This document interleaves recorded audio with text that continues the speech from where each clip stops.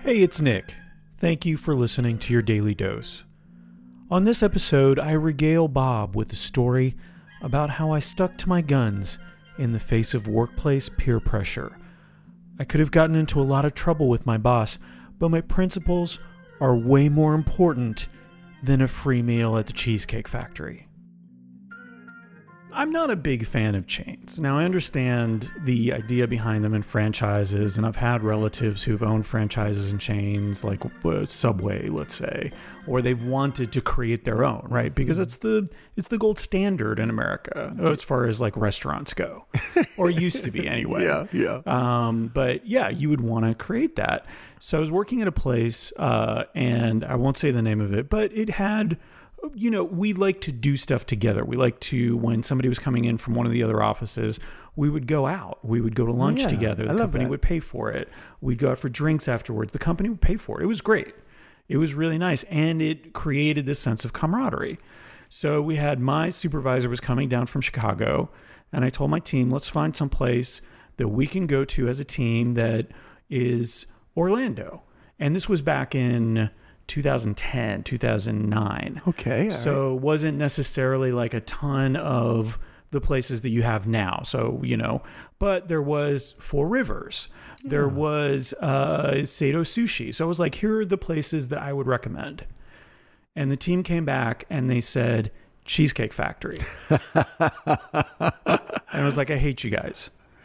You can't be serious. We're going somewhere else. How does that represent our community, right? I mean, the team came back again, and it was the whole, well, they have something for everybody, and they want to eat for free, so they want to, you know, that sort of thing. I'm like, you guys are terrible. Guess what? I'm not going. I'm going to give you some time with my supervisor without me, and you guys can do that. You backed out because of the restaurant they chose. I did. I stuck to my guns, and I don't know if my supervisor, she respected me more or less because of that. I know that because I stayed back at the office, somebody else had Four Rivers cater an event there, so I got to eat Four Rivers. So I feel like I won on every level. I feel like, that was a little message from the universe right there to put the really good food in your face. Yeah. I love Four Rivers. I don't know why I love them so much, but I do. There's something different about that barbecue. It's good barbecue. It's some thoughtful barbecue, I think is what it is. I love barbecue, period, but that one's special to me. Although people abuse me because I like Sonny's. Hey, all right, Sonny's is not bad. It's not. For a chain, it's not. Right, and so I'll put that out there. And for a chain, okay. And I buy that too. I try to go as independent as I can. I like to go into different environments where there are independent owners. Yep. And I find that the environment's usually a little bit cooler. It's not as standardized. And you're helping some small business to succeed. Mind you, they have to have a good product. I mean, sure. But most often they do. And you talk about thoughtful culinary experiences. In the small independent places, you get more of that because they really want you to be there. You know, you're not just a number there. You're actually a human customer.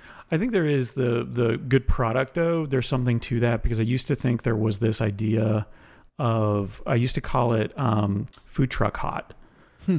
So it was good because it was coming off of a food truck. And it's like, what if it's not? Just because it's coming off of a food truck, you shouldn't add like flavor points. That's hilarious though, because you make the condition, right? You're like, well, what's the best thing you can expect off of a truck? Right. This is as good as that. Yeah.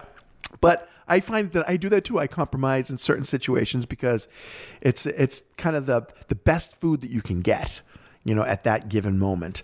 But sometimes, depending on my situation, stupid food can be incredibly delicious. Oh, yeah. I mean, have a piece of toast after you haven't eaten for 16 hours. Yeah. It's damn good toast. That's the best condiment is hunger.